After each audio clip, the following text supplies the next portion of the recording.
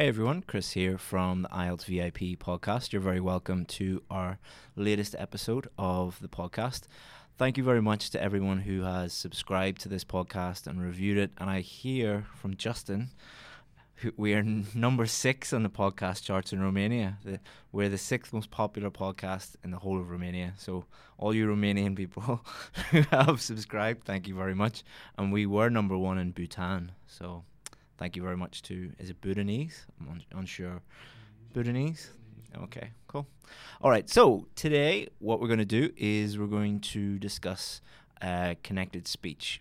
So I'm going to talk about what connected speech is, why it is important in the context of the IELTS test. But it's not only for the IELTS test. If you wanted to move to an English-speaking country, it's going to really, really help you become more fluent and sound more like a native English speaker, which is probably your goal.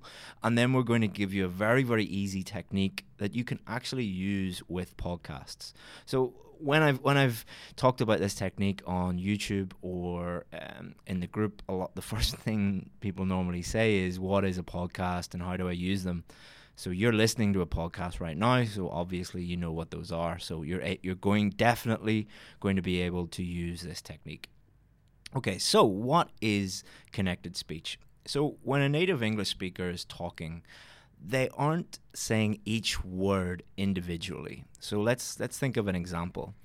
Do you want to go to the cinema? So a native English speaker does not speak in that way. They do not say, do you want to? They don't say each word and each sound individually. What happens in English is those sounds connect up, and the person would say, do you want to go to the cinema? Do you want to go to the cinema? So you can see the difference between do you want to go to the cinema and do you want to go to the cinema. One sounds like a native English speaker. The other sounds like you are mentally deranged. So what you need to do is 2 things.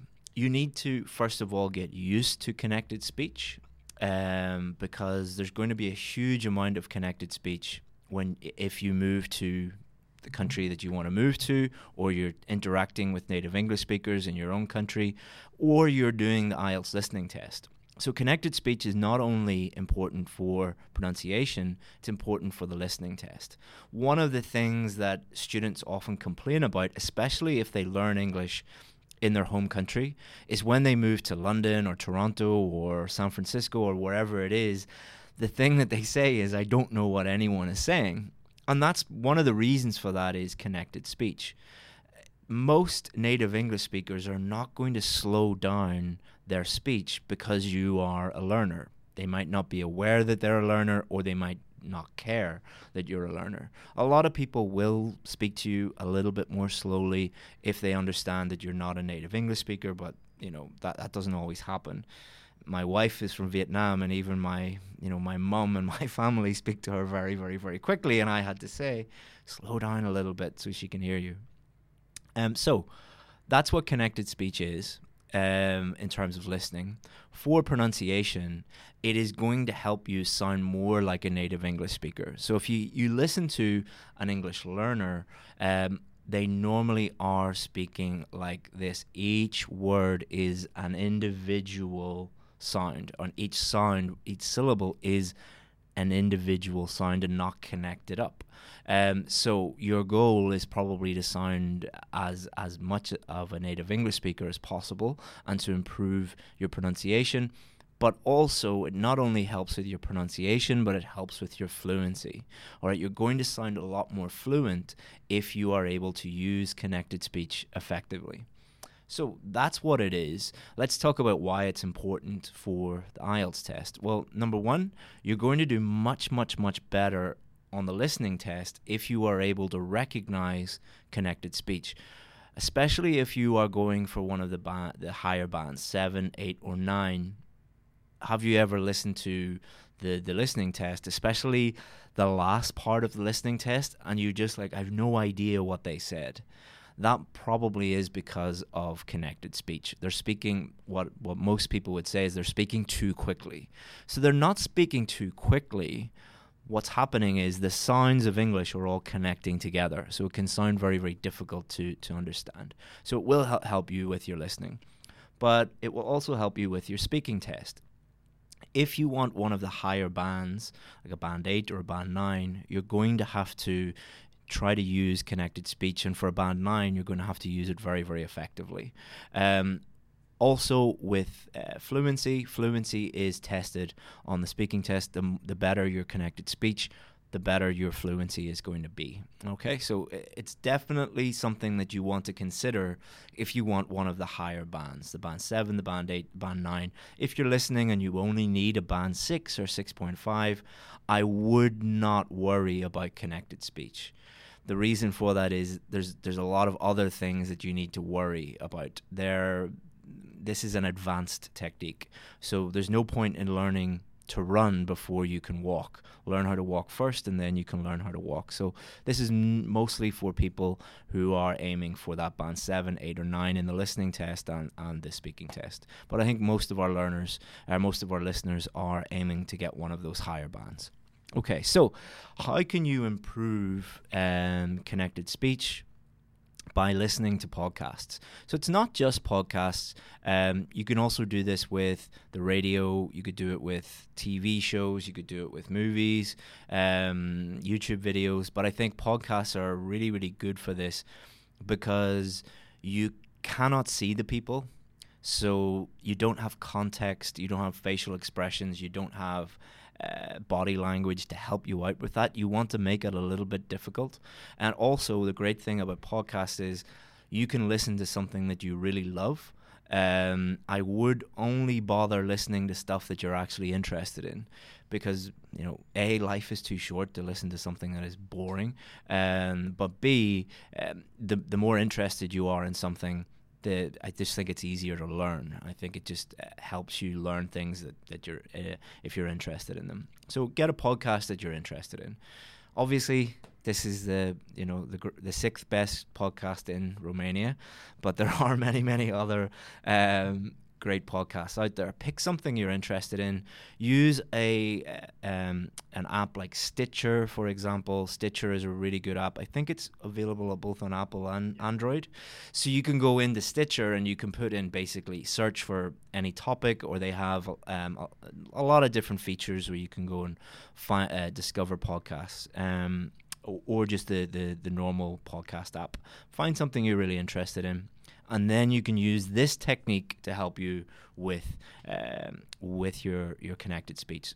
So it's called micro listening, and it will become clear why it's called micro listening. So what you're going to do is you're going to listen to one sentence at a time, or it could be 2 sentences, but start off just with one sentence. And make sure you pick a podcast that is the best podcasts for micro listening are normally conversational podcasts. When someone is speaking like me, just in a monologue, I'm speaking, not having a conversation with someone.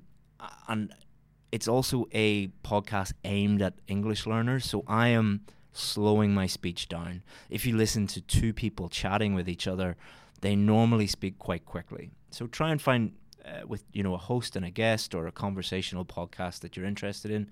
Listen to one sentence at a time, and don't worry if you don't understand every single word. That's the aim. The aim is to find a sentence that you listen to it and you either thought they're speaking too quickly, or I have just no idea what they're saying. That is a really, really good sentence for you to work on. So listen to it one time and try and write out the sentence on a piece of paper as much as you can. Do not worry about writing a complete sentence if you don't understand any, 50% of it or whatever it is. Then listen to the same sentence a second time and try and write out a little bit more of the sentence. Then a third time, a fourth time, a fifth time, until you have started to deconstruct that sentence and write out the sentence as clearly and as fully as you can. Then what you want to do is take that sentence that you've completed it as much as you can, and then start to connect up the sounds that connect it together. So what you're going to do is you're going to listen to the sentence on the podcast and then look at the sentence on the piece of paper and start to connect those sounds together. All right, you can do this by just little arrows in between them. Now, there are lots of different versions of connected speech. Sometimes sounds are taken out completely. Sometimes sounds are added. Sometimes sounds change. So it could change. The sound could change completely. The sound could join up. The sound could be taken away. Think about these things, and what you'll do if you do this exercise enough is you will start to learn the different patterns, and you become aware of connected speech, because the first stage is really just raising your awareness of when it happens. So what you're doing is you are improving your awareness of connected speech, you're improving your listening skills, you're improving your awareness of the whole language as a whole. Then what you want to do is you want to practice saying that sentence with the connected speech. So you're going to listen again, and you're going to mimic the person, and you're going to use that connected speech. And if you do that enough, and this is not something that you can do like a few times. You can't do this for 3 sentences and then become good, become automatically good at connected speech. Like, that's, a lot of students think that, and that's why they give up. So you need to do this consistently every day over a long period of time. I'm talking months and months and months. There's no way that you're going to improve your connected speech automatically. It's like trying to have a baby in 3 months. Like, it just doesn't, you can't do it. All right. It takes a certain length of time. It takes 9 months to have a baby. It takes a long time to improve your connected speech. You cannot go from someone who is okay at English to speaking like a native English speaker in 1 week or 1 month. I would aim for at least 6 months to a year, if not multiple years, to get better at this. Nobody said this was going to be easy. It is very simple. It is a very simple and effective technique, but it is not easy because you need to do this consistently every single day. And if you don't do that, you're never going to improve. So I wish there was some magic dust that I could, sprinkle over you and you could automatically sound like a native English speaker, but it just doesn't work like that. So that's what you do.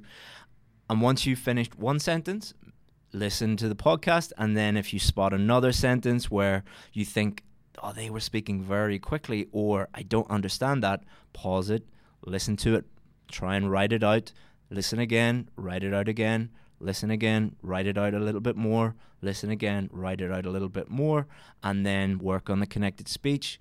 Think about what is happening. Are there sounds being removed, sounds being added, sounds changing, and then mimic it. Try and work through it that way. And it doesn't have to be like 3 hours a day or anything like that. But if this is something that you really want to work on, and I think it's something that you should work on, if your aim is to be a very, very high-level English speaker, because this is one of the final things that people get.